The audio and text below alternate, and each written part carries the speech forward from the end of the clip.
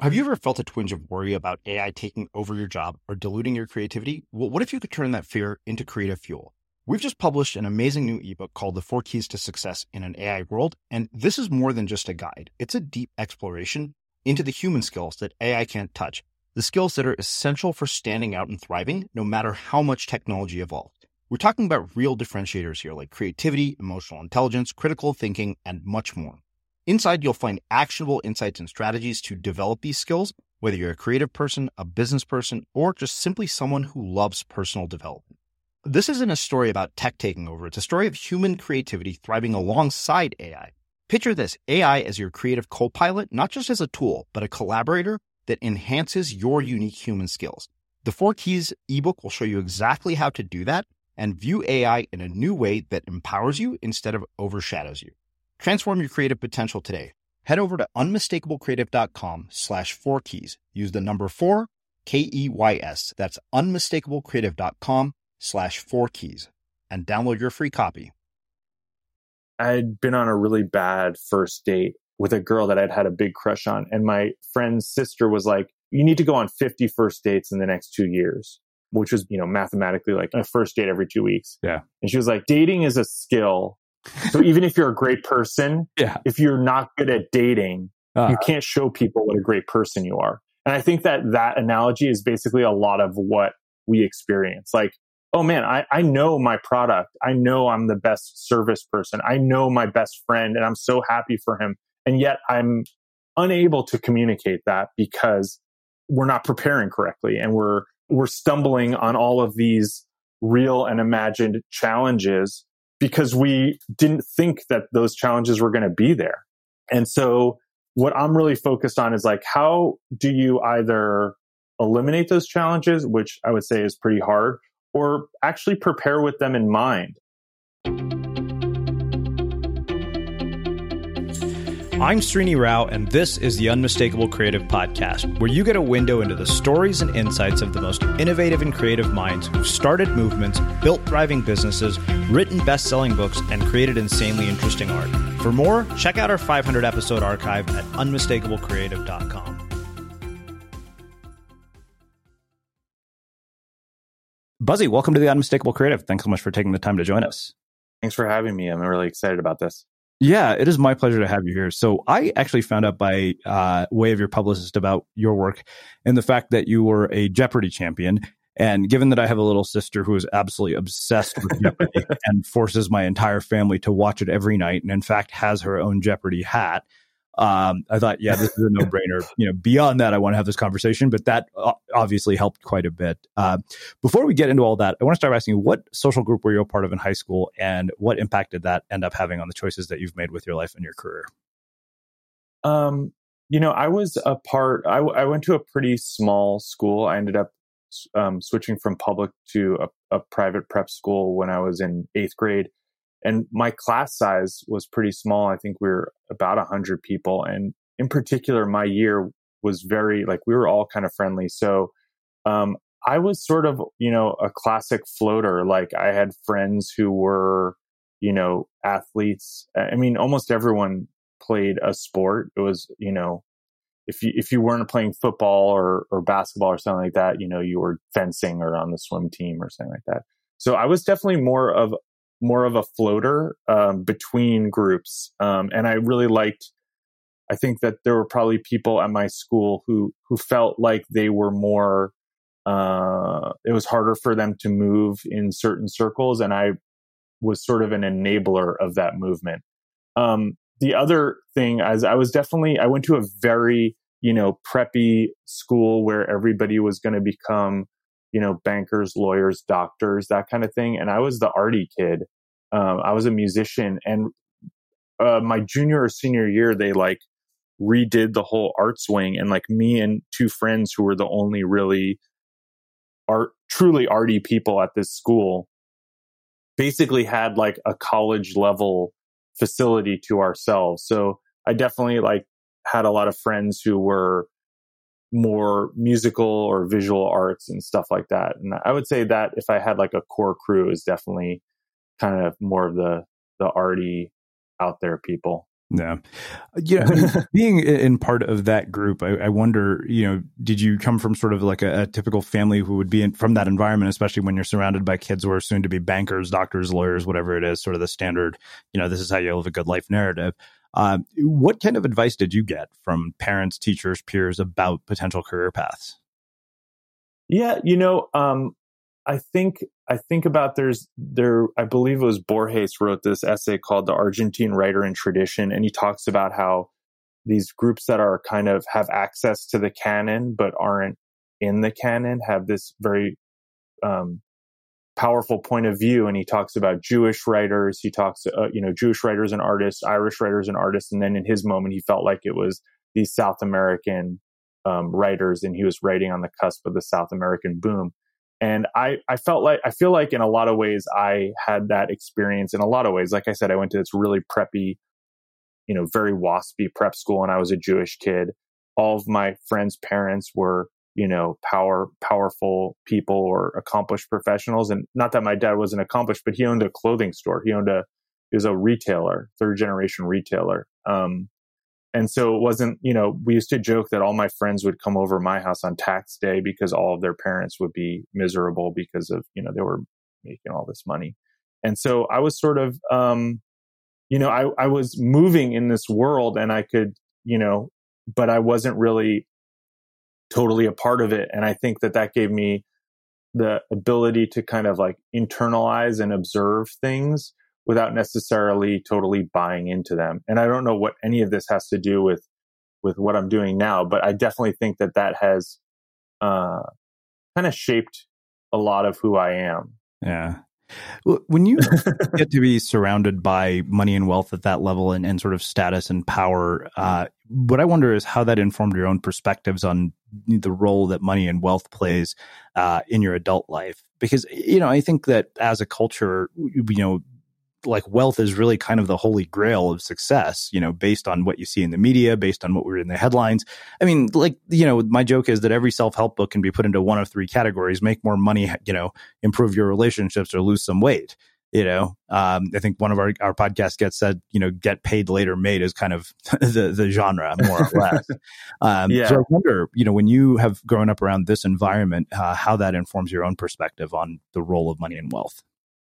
I think I just saw how much of a just really wealth and money and all of that is just a point of view in a lot of ways. I think that it's easy to say that when you have money, right? Like my grandma used to have a saying, like rich or poor, it's good to have money, which I think is very true. And I think I don't want to come off as too privileged, but I think there were a lot of people who I think we've seen it in our society, right? Like, the Bernie Madoffs where, it's like the emperor has no clothes. And I think that there's a difference between, people who create a life for themselves and people who kind of amass the trappings of wealth. And I've really focused on in my personal life, what kind of life I want to have.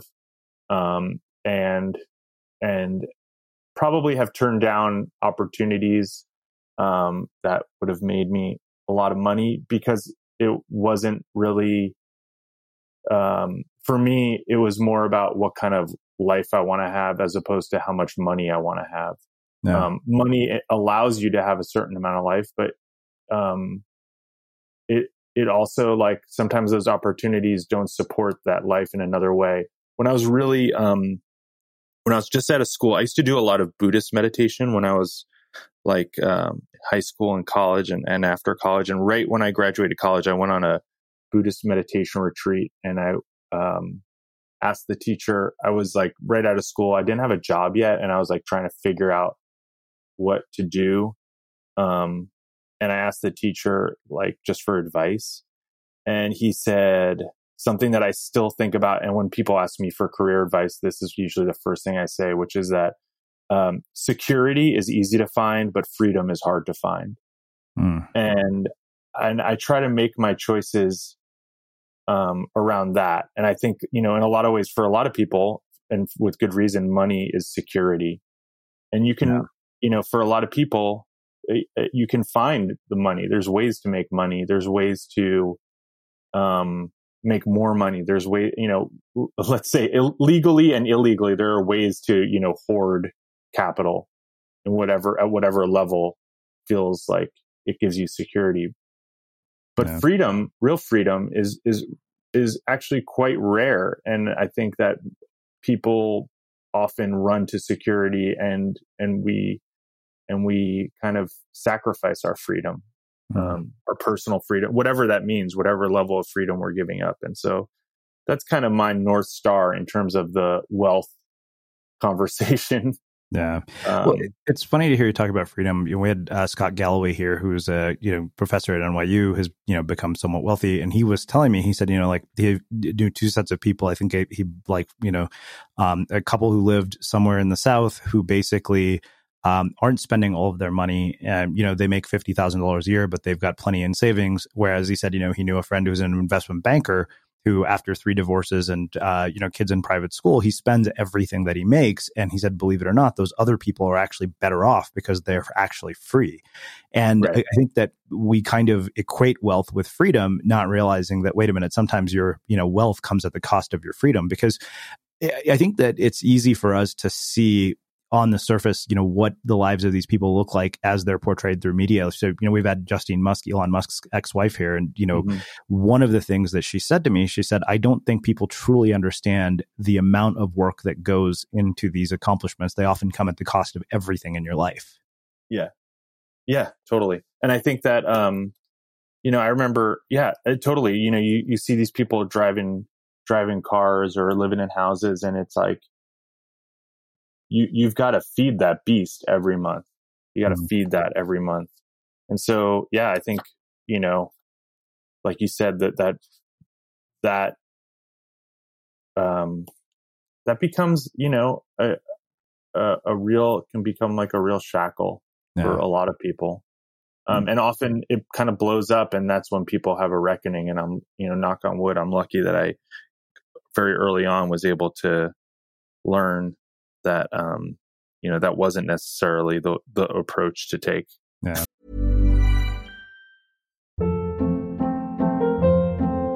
Hold up. What was that? Boring. No flavor. That was as bad as those leftovers you ate all week. Keke Palmer here. And it's time to say hello to something fresh and guilt-free. Hello Fresh. Jazz up dinner with pecan-crusted chicken or garlic butter shrimp scampi. Now that's music to my mouth. Hello Fresh. Let's get this dinner party started. Discover all the delicious possibilities at HelloFresh.com.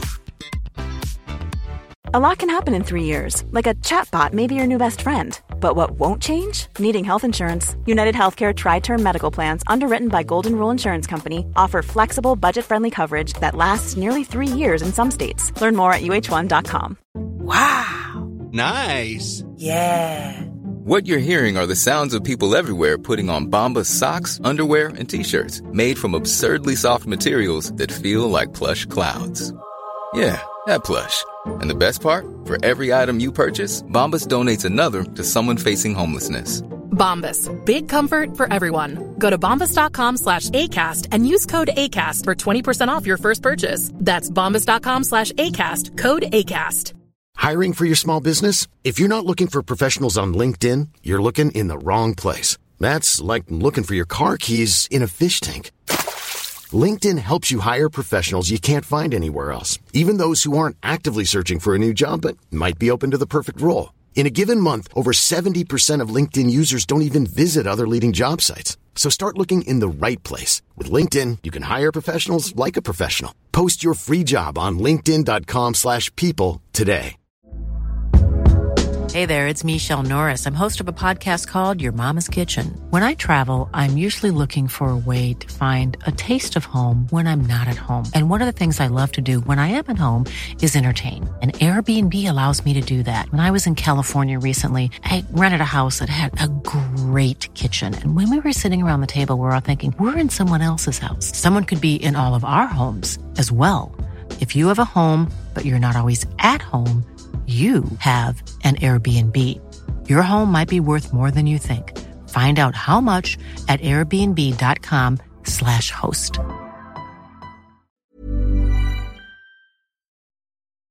As creators, we're always on the move. Whether it's a live podcast event, a pop-up shop, or a workshop, we're constantly interacting with community, and that's where Tap to Pay on iPhone and Stripe comes in. Imagine this. You're at a live event, a listener loves your merch, or a participant wants to sign up for your course on the spot. With Tap to Pay on iPhone and Stripe, you can accept their payments right there and then, right from your iPhone, so there's no extra hardware or no delays. Total game changer. It's not just for creators. Any business owner can do this. It's about making transactions smoother and much more personal, growing your business in your way. We've been using Stripe for our products and courses for a long time, and now with Tap to Pay on iPhone, you can take your business to the next level too. So visit stripe.com/tapiphone to learn more. Remember, folks, with Tap to Pay on iPhone and Stripe, your business is always at your fingertips. Well, it's one thing I've always wondered, and part of me wonders if maybe we're not of an age to really contemplate such a deep question, but why don't we talk, when we're younger in school about not, I think we substitute accomplishment for meaning, thinking that meaning is what we'll find through accomplishment, but we don't ever really talk about, what kind of life do you want to live? What do you really want? And maybe it's because you don't I also think it's interesting that, we make high school kids decide what they want to do with the rest of their lives when they have such limited data points. But having been in the school that you were in and the environment that you're in, why do you think that is? Why don't you think that we have these conversations earlier on in education and it takes, the midlife crisis for somebody to have the wake up call or the reckoning that you were talking about? Well, I think my guess, and I really don't know that much, definitely speaking out of my depth here, but I'll just say that I think everything in our society is basically in one way or another like a business, right? And so if you're a school, if you're a high school, your job is to, get kids into college or get them into, jobs or whatever. And likewise, if you're a college, what you're trading is, a big investment, but the idea is that there'll be a return on that investment.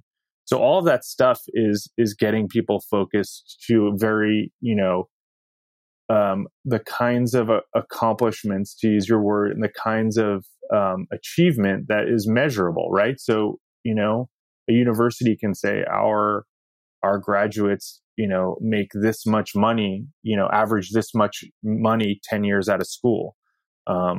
And a high school can say we get this percentage of our students into college, or we graduate this many of our, freshmen, we have this graduation rate. Things like fulfillment and things like, meaning are harder to quantize and thus harder to manage. If you look at it as like a management problem, right? So if you're like a principal and you're trying to show that your school is doing a good job, it's harder to say, these kids are really like caring about their world and who they are and who they want to be. It's easier to say like we got test scores up and fewer kids are dropping out. And so you focus on that kind of stuff because, you can sell that to your quote unquote investors, whether that's people who you want to come into your school, alums who you're trying to get to reinvest, or if you're a public organization, getting the funding that you need from, the public. Mm-hmm. So that would be my guess. Yeah. Maybe it's cynical. Well, let's shift gears a little bit and let's talk about how in the world do you go from being a music major at Columbia to becoming a Jeopardy champion? And one thing I always wonder about people on Jeopardy is like, how is it that you become so well read? I mean, my sister shockingly knows insane amounts of answers. And I think her dream is to actually go on Jeopardy. But then she just texted me her questions she wanted me to ask you. But okay. Which we'll get to, but how what led you down this path, and what is actually involved in the preparation for this? Like, are you just reading hundreds of books? Like, how do you catalog this amount of knowledge? Yeah. So, I grew up and I always had like a very good memory. But I also really liked, when I started reading, I liked going for things like biographies and stuff like that. So I had an interest in, facts. And when I was old, and I on road trips, my parents used to give me these like trivia cards, which I think they still make. And it's like, you flip through them and And I was always really into that. And I started watching Jeopardy when I was probably like in middle school, high school. It was on at 7:00 where I grew up, and I would watch it. And then the Simpsons rerun at 7:30 on the other channel. And it was just like part of my day. And I really, really loved it. And then in high school, I found out that there was this thing called Quiz Bowl, and I started doing that. And I was doing it, but in my sort of like irreverent way. So there are people who are very serious quiz bowlers, and I've met some of them, and they scare the crap out of me. But I was sort of like, hey, this is like another way for me to goof off and have fun. And I did okay. I wasn't great, but I was pretty good at it. When I got to college, the quiz bowl scene was very serious, so I kind of ducked out of it. But I always liked Jeopardy, and I don't know, Ken Jennings probably has the best statement on this, and I quote him in the audiobook that I just came out with, which is, people who are good at Jeopardy are interested in everything. Yeah. Because it's easy to remember things that you're interested in. And so, I have like 12 Wikipedia tabs up at all times, and I'm like in those wormhole. When Wikipedia came out, I was in college, man, I lost like days of my life, like reading about everything. I mean, and it's funny because this started when I was a kid. I never slept as a kid. Like my mom bemoans that, like, and my grandfather had gotten me the World Book Encyclopedia, and my mom would come to get me up for school in the morning, and there would be a stack of encyclopedias next to the bed. And it was because I was basically doing what we all do now, which is like clicking through the links on Wikipedia. So I'd be reading one article and I'd be like, oh, what's this other thing? And I have to go get another encyclopedia and start flipping through it. Yeah. So now it's a lot easier to do that. But I used to have, so I've always kind of just been curious about stuff. In preparing for Jeopardy though, there's kind of like, there is a method that is kind of the received wisdom. And then I found that to be insufficient after I had been on and knew that I was going to be invited back. So this book kind of came out of what I learned from trying to make a better preparation process for Jeopardy and then applying that to other things. And then I started talking to people that are smart about it. So the way most people prepare for Jeopardy is they watch the show a lot and they have a ballpoint pen and they practice buzzing in and answering and all that stuff. The reason for that is that Jeopardy has a really particular way that it asks questions, right? So oftentimes a clue will be phrased in a certain way, or there'll be a couple of clues within each clue. And so you get used to the way that Jeopardy asks stuff and also the kind of material that Jeopardy likes to ask about, which is not necessarily the same material that you'll hear at a pub quiz or in Quiz Bowl or any of these other sort of trivia formats. It's got like kind of its own genre of questions or material. So you get used to that stuff. And you get used to the way Alex reads, which is an important part of the timing aspect. What I found wanting in that method is that, sure, it gives you a lot of help for the content, but what it fails to take into account is the context. And the context of being on Jeopardy is completely different than the context of watching Jeopardy. So watching Jeopardy is something you do depending on your market at the end of the day, sitting on your couch, maybe relaxed after dinner, right before dinner, whatever it is. And you watch one show and then you go and move on with your life. Taping Jeopardy happens. You have to be at the studio at 7:30 in the morning, dressed, ready to go. And you tape 5 shows in a day, assuming that you do well. And they're back to back. So you tape 3 shows in the morning, starting after all the briefings and the makeup and everything. You tape 3 shows before lunch and then 2 shows in the afternoon. That's an entirely different situation. You're also standing up. You're under lights. There's 2 other people right next to you. It's not like I always joke, like, it's easy to get all the answers right when you're playing against the dog. It's a lot harder to get the answers right when there are 2 people up there who are really smart. And so, and you're stressed. You're way more stressed. Your brain chemistry is different, all that stuff. And so what I did was I said, how can I replicate as much as possible that experience of actually being on the show. And that kind of led me down this path of like, what else are we kind of preparing poorly for, or not preparing at all for? And that's kind of how I got here. Wow. All right. So I'll get to my sister's weird ass questions in a second, but I want to talk about this idea of curiosity. And, you mentioned that people who are good at Jeopardy are interested in everything. And, I make every single guest choice here on Unmistakable Creative based on curiosity. That is literally the number one filter by which I choose. Like, that's the first question I ask myself when I see a pitch come in, is like, am I curious about this?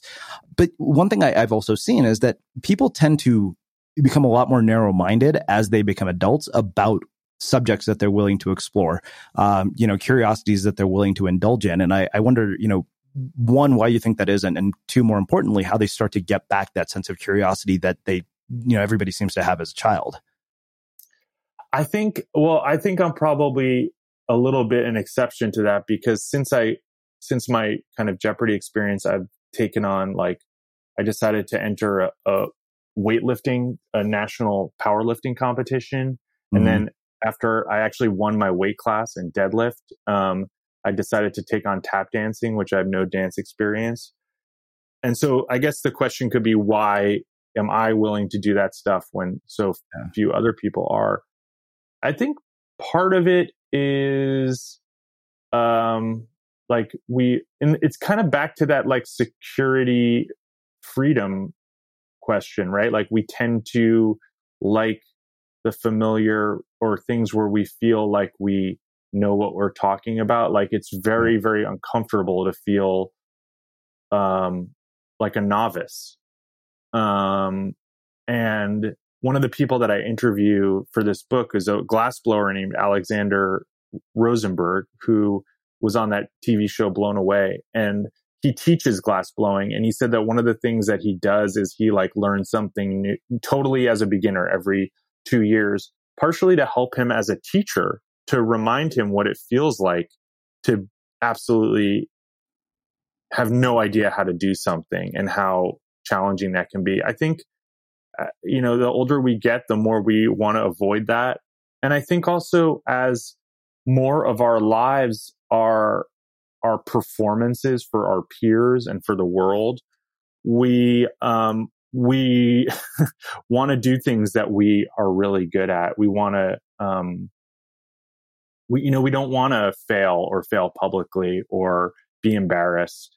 And I think that, curiosity can sometimes be a road to some failure and embarrassment. And that, it's a very understandable and natural inclination to want to avoid that. Yeah. But I think we do ourselves a disservice,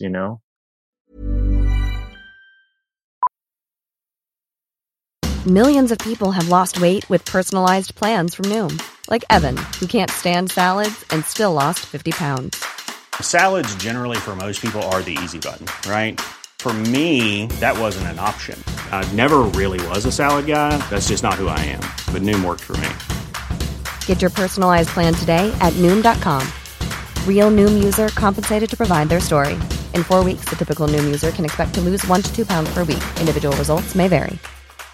A lot can happen in 3 years, like a chatbot may be your new best friend. But what won't change? Needing health insurance. United Healthcare Tri-Term Medical Plans, underwritten by Golden Rule Insurance Company, offer flexible, budget-friendly coverage that lasts nearly 3 years in some states. Learn more at uh1.com. Ever catch yourself eating the same flavorless dinner 3 days in a row? Dreaming of something better? Well, HelloFresh is your guilt-free dream come true, baby. It's me, Keke Palmer. Let's wake up those taste buds with hot, juicy pecan-crusted chicken or garlic butter shrimp scampi. Hello Fresh. Stop dreaming of all the delicious possibilities and dig in at HelloFresh.com. Let's get this dinner party started. Cool fact, a crocodile can't stick out its tongue. Also, you can get health insurance for a month or just under a year in some states. United Healthcare short-term insurance plans, underwritten by Golden Rule Insurance Company, offer flexible, budget-friendly coverage for you. Learn more at uh1.com. Hey, Dave. Yeah, Randy. Since we founded Bombas, we've always said our socks, underwear, and T-shirts are super soft. Any new ideas? Maybe sublimely soft. Or disgustingly cozy. Wait, what? I got it. Bombas. Absurdly comfortable essentials for yourself and for those facing homelessness. Because one purchased equals one donated. Wow, did we just write an ad? Yes. Bombas. Big comfort for everyone. Go to bombas.com/ACAST and use code ACAST for 20% off your first purchase. As creators, we're always on the move. Whether it's a live podcast event, a pop-up shop, or a workshop, we're constantly interacting with community, and that's where Tap to Pay on iPhone and Stripe comes in. Imagine this. You're at a live event, a listener loves your merch, or a participant wants to sign up for your course on the spot. With Tap to Pay on iPhone and Stripe, you can accept their payments right there and then, right from your iPhone, so there's no extra hardware or no delays. Total game changer. It's not just for creators. Any business owner can do this. It's about making transactions smoother and much more personal, growing your business in your way. We've been using Stripe for our products and courses for a long time, and now with Tap to Pay on iPhone, you can take your business to the next level too. So visit stripe.com/tapiphone to learn more. Remember, folks, with Tap to Pay on iPhone and Stripe, your business is always at your fingertips. Let's go deeper into these two concepts of both memory and preparation. It's funny because I've done a lot of sort of research on memory lately. I mean, as you know, as I was telling you before here, I tend to read, tons of books, not just the people I interview, but books that I'm personally interested in.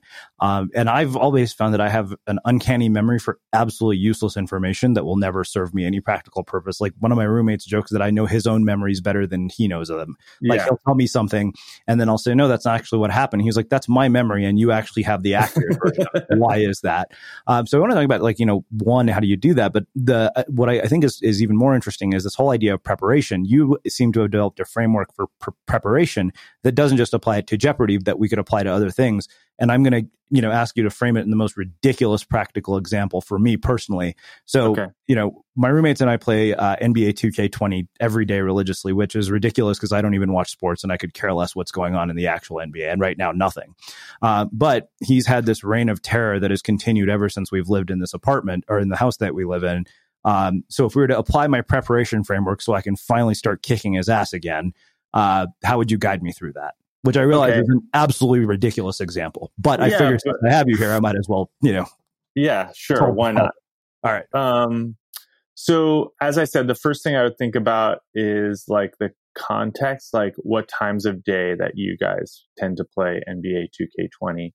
And think about like, how is that your most alert time? Definitely not. Day? Definitely not. So then what I would start to do is there's a method that I've used, which is like kind of dragging your alertness into that time of day. So for instance, if there's something that you tend to do at like an alert time of day. So I'll give you my example. I used to do crosswords every morning and then I started having to do these, when James Holzhauer was on Jeopardy, I was asked to do all these interviews. And they were always at like 11 o'clock on CNN, right? Because it was like after all the real news happened, they wanted to talk about this crazy thing happening on Jeopardy. And I was really tired. So for like during the time that he was on the show, I started doing my crossword puzzles at like 10 or 11 at night to bring my like alertness to that time of day.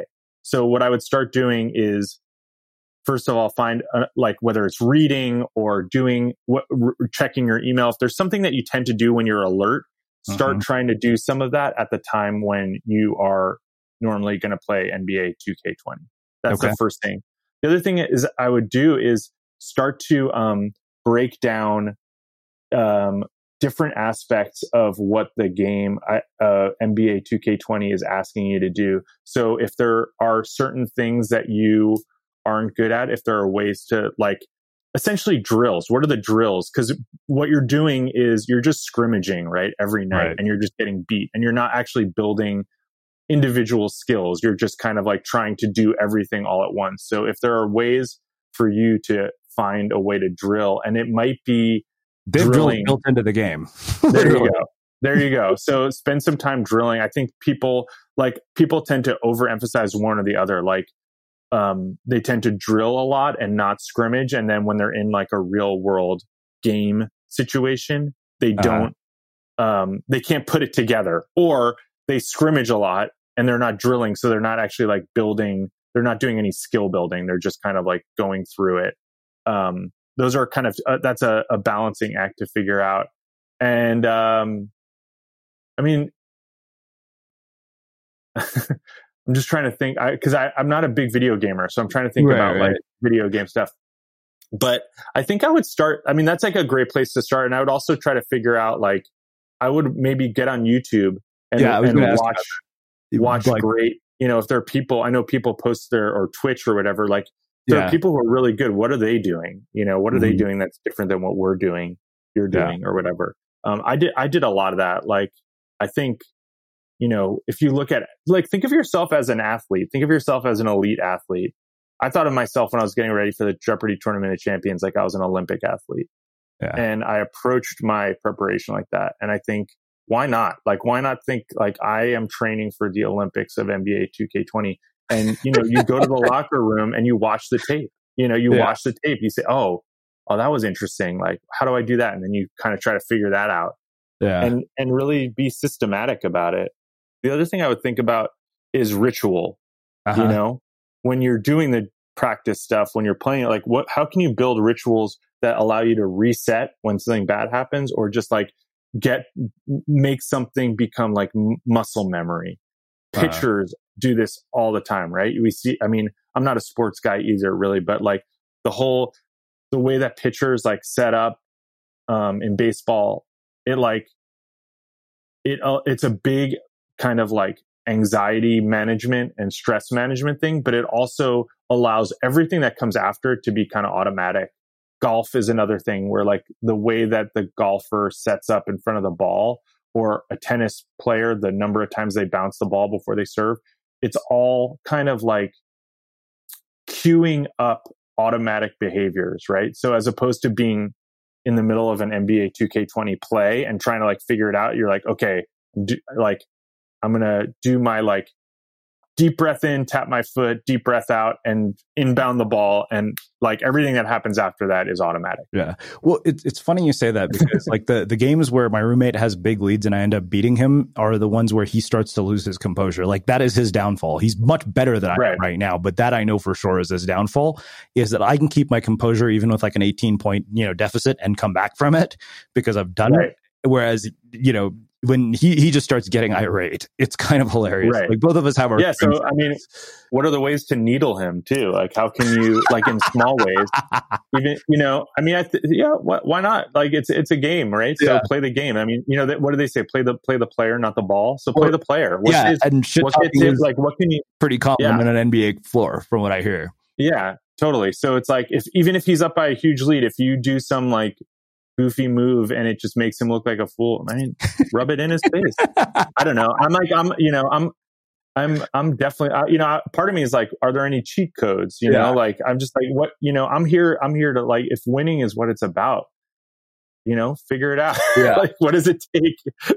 I don't know, like, you know, put a little honey on his like controller one night and see if it messes it up. You know, like, I mean, you want to win outright, right? We all want to win outright. So I'm joking, but I'm also like think beyond just what's happening in the game as well. Like what's happening with him, what's happening with you. I think, you know, that's kind of part of what goes on in the context stuff. I think part of my success was just like, I being a musician, I think really helped me learn how to like keep my composure on stage, how to work through making mistakes in a performance situation. And so like I could kind of like, I was very kind of nonchalant, or apparently nonchalant, in a situation that was extremely stressful for other people. Mm-hmm. And in a way, my nonchalance made them more stressed, because it kind of heightened their own self-consciousness about how stressed they were. Yeah. Wow. Well, so for the sake of my sister, I have to ask you her question. Yeah. Jeopardy, and then we'll go on to a more practical example, because I don't think everybody listening gives a shit about NBA 2K. With my NBA, do you think my NBA 2K tips will help? Well, you know what? Let me report back to you, because we literally we play a tournament every week where we pick 3 teams, and you know he's basically held the championship, you know, for 5 straight tournaments, and I'm really annoyed. And my other roommate doesn't give a shit anymore. He's like, you guys are idiots. But but anyway. anyways, it's just, I figured given your background, I was like, this is the why I not? want to go to. I mean, I'm a nut for this stuff, so I'm excited to hear what works and what doesn't. So my sister wanted to know how you decided what anecdotes you would share after the first commercial break. And then she said some people say the strangest things. And I always wonder what's the one thing you would choose to share about yourself on national TV. Yeah. So the way it works is they once you get cast to be on the show, they send you a pretty long questionnaire. And it starts out with like, what are 5 interesting things about you, which is supposed to be, that's basically what the prompt for the whole thing is, but people aren't very good at self-assessing. So they start asking other questions like, how did you meet your spouse? Or what was the time you met a celebrity? Or, was there something that happened with your friends in college? They have all these prompts basically to try to essentially get to what are the 5 actually interesting stories about you. And the contestant team basically takes these 10 some odd pages and then puts it into a flashcard that they hand Alex Trebek. When you're in the green room, they go through and they kind of say, are these 5 things okay for us to talk about? So they kind of double check, make sure that you're comfortable with it. Yeah. And then they say, I think that, the contestant team says, I think this is the most interesting one of these 5.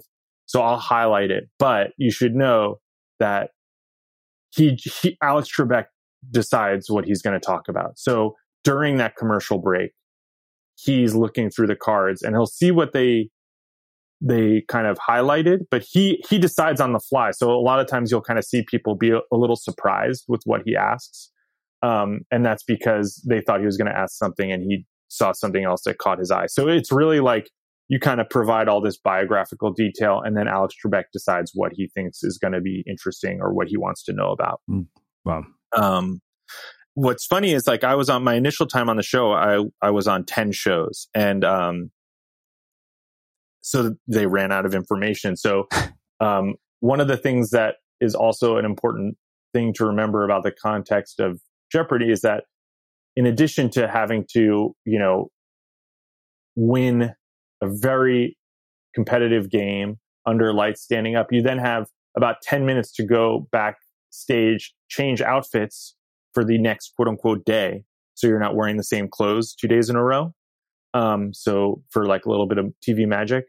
And then eventually after I won a couple days, while I was changing and while I was being told to change faster because they've got a schedule to keep, they were also trying to get more anecdotes and stories out of me while I was changing to add to these cards because they had 5. And after, a couple of days, they want to make sure he's got enough to choose from. They don't want to just tell him to ask about something. Yeah. So I imagine if you're, when you were Ken Jennings or James Holzhauer or whatever, that is even harder to do when you're winning, 40, 70 games. Yeah. So let's take the preparation framework and apply it to something a bit more useful than NBA 2K. Sure. I think a creative skill of some sort. We were earlier talking about the fact that part of what prevents people's curiosity is they're afraid of being bad at something.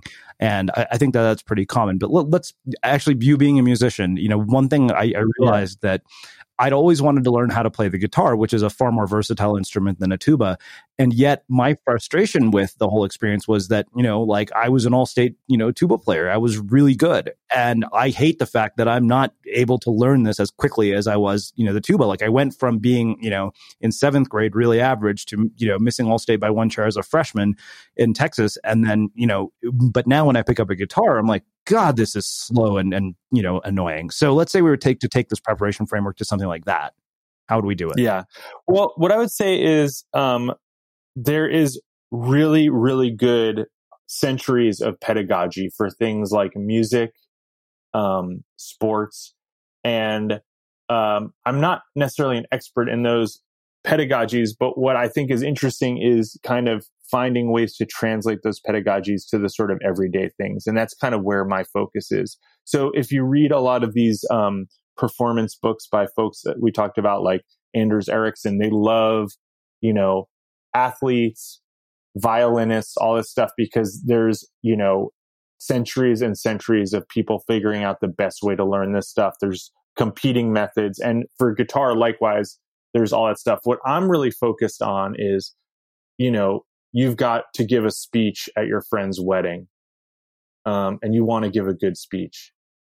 How do you prepare for that? There isn't centuries of pedagogy for preparation of that. There isn't the way that there's 10 different guitar primers and tutorials on YouTube.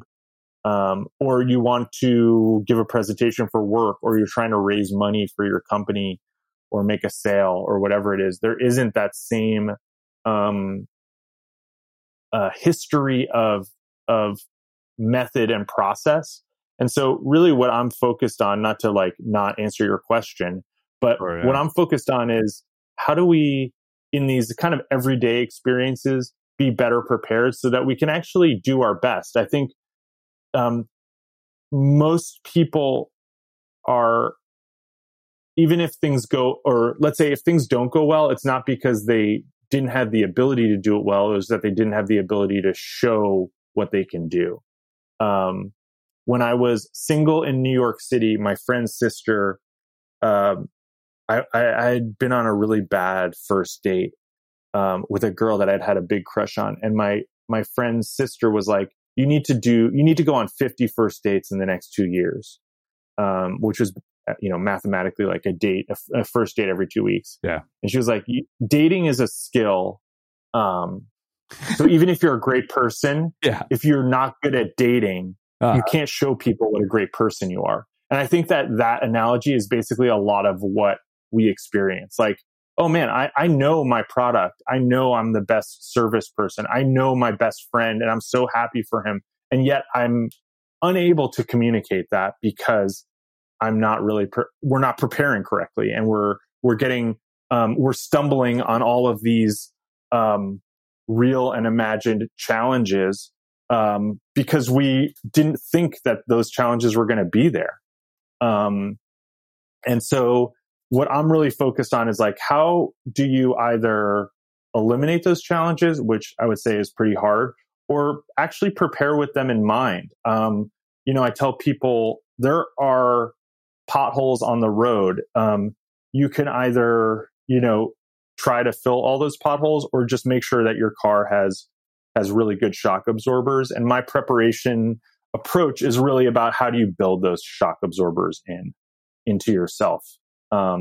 So I didn't really answer your question. So I apologize for that. No, that's well, I think that's really useful, more so than necessarily answering my question.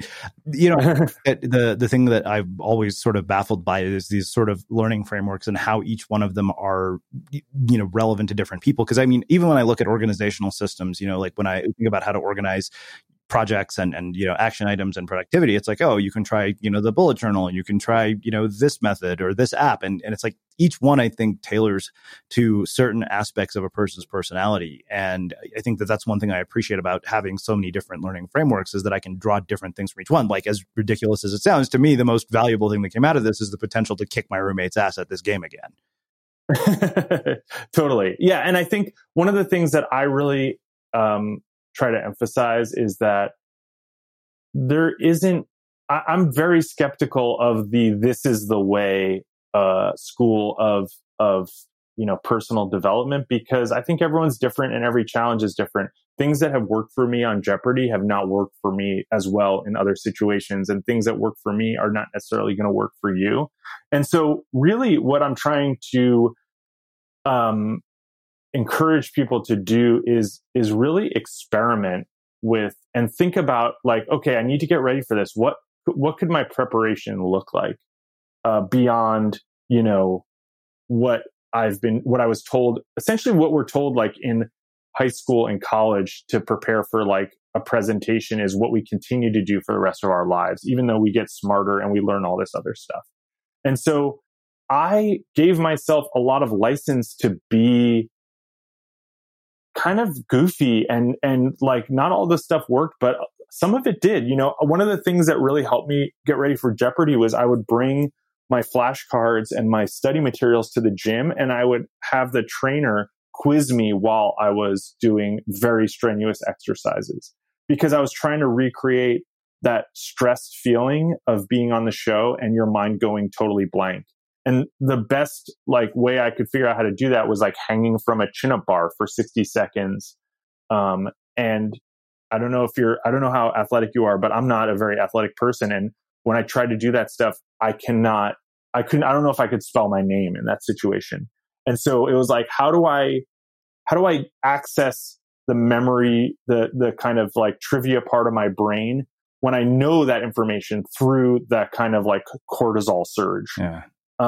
That's kind of a silly way to prepare for Jeopardy, but it really, really helped me. And so I'm like kind of inviting people, like, what are some other weird, silly things that might actually like really, really, really help you? You know, one of the things I emphasize for people to do when they have sort of a real performance situation, a public speaking or whatever, is film themselves, because the second you hit record on your phone or whatever, that kind of self-consciousness flips on, even if it's, you know, there's no audience other than the phone. We kind of like all of a sudden, for whatever reason, get really self-conscious.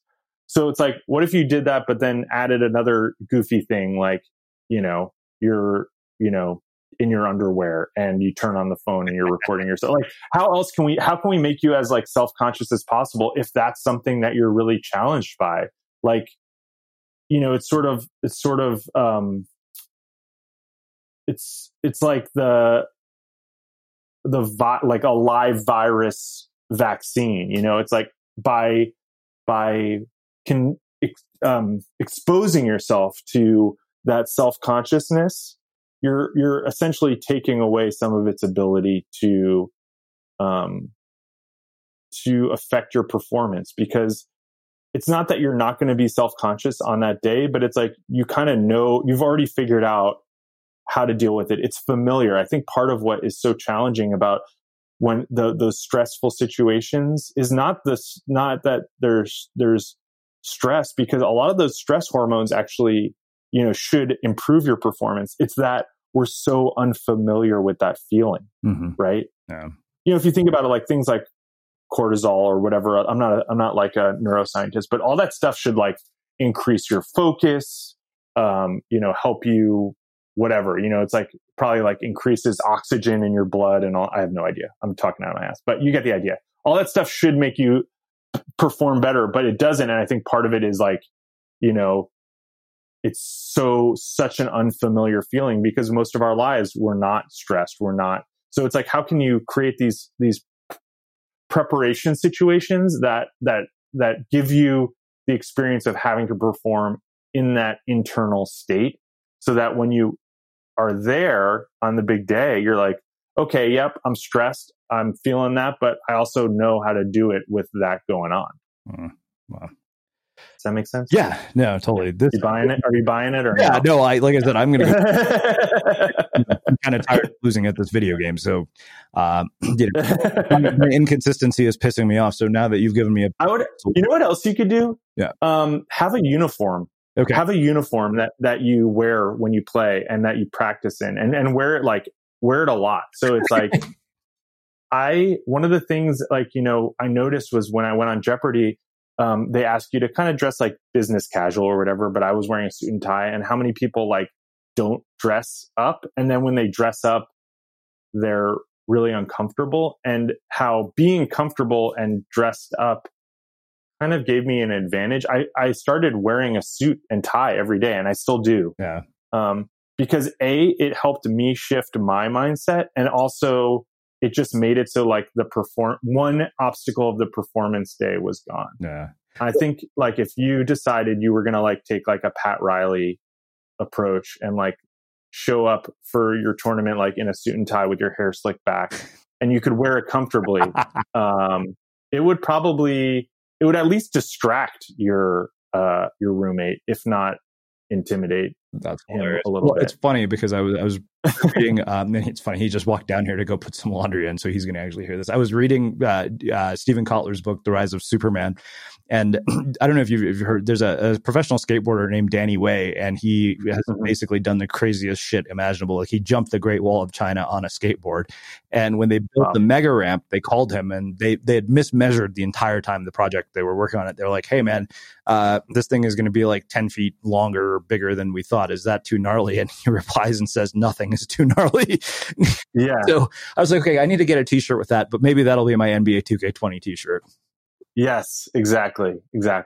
I love it. So, yeah. Cool. Well, this has been fascinating and hilarious and insightful. So I have one final question for you, which is how we finish all of our interviews at the Unmistakable Creative. What do you think it is that makes somebody or something unmistakable? I think I have kind of like two answers, which are two sides of the same coin. I think, kind of alluding back to where we started, I think freedom. It was on that same retreat, and we were in Brazil, and like this shaman that we visited said, like, you know, people don't want to witness beauty, they want to experience freedom. And that like great art, whether it's like dance or music or visual art, is basically about encountering freedom. I think that an unmistakable creative really embodies that. And I think that the other side of that is that they're really themselves. And I think that freedom is basically the expression of being wholly yourself. And to like circle back to kind of what I'm about these days, like when you're really prepared, you can be more yourself than when you're not. When you're not prepared, you're self-conscious, you're worried, you try to mimic what you think a good performance looks like. If you really are ready to go, you can just be yourself. You can be the most yourself you could ever be. And I think that is more compelling and more powerful and more transformative than almost anything else. Wow. Amazing. Well, first off, I can't thank you enough for taking the time to join us and share your story and your insights with our listeners. Where can people find out more about you, your work, the new book, and everything else that you're up to?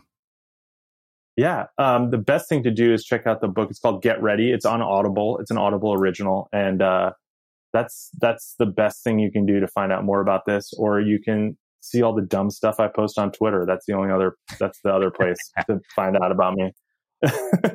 And for everybody listening, we will wrap the show with that.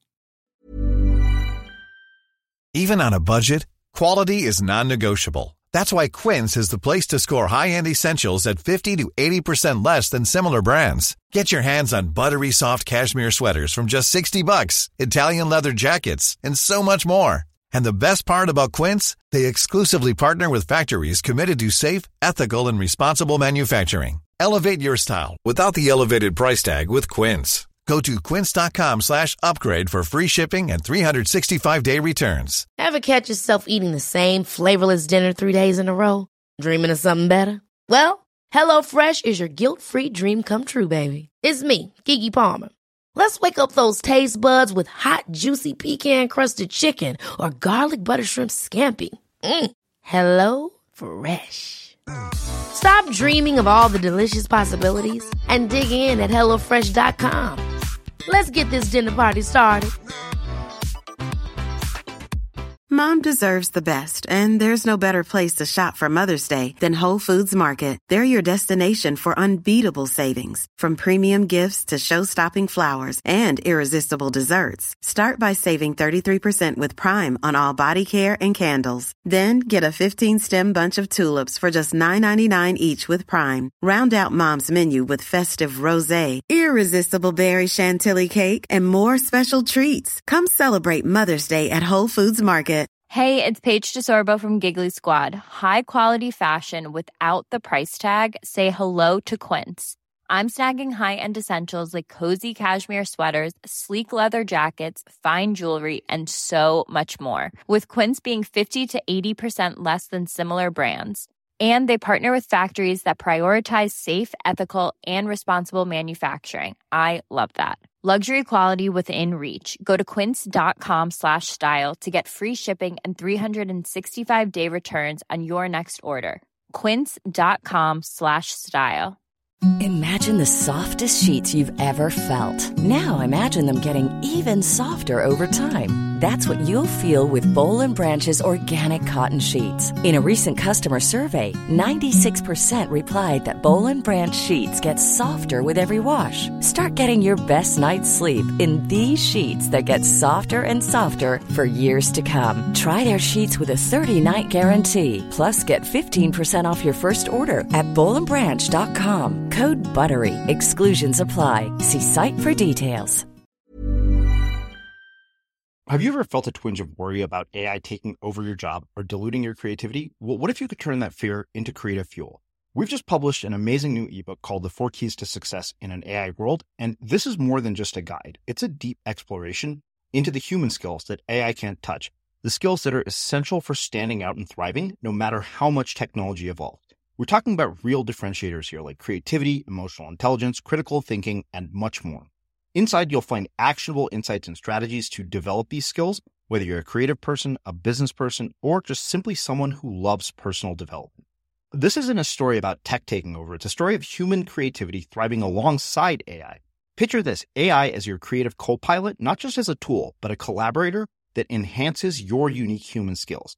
The 4 Keys ebook will show you exactly how to do that and view AI in a new way that empowers you instead of overshadows you. Transform your creative potential today. Head over to unmistakablecreative.com/4keys. Use the number 4, KEYS. That's unmistakablecreative.com/4keys and download your free copy.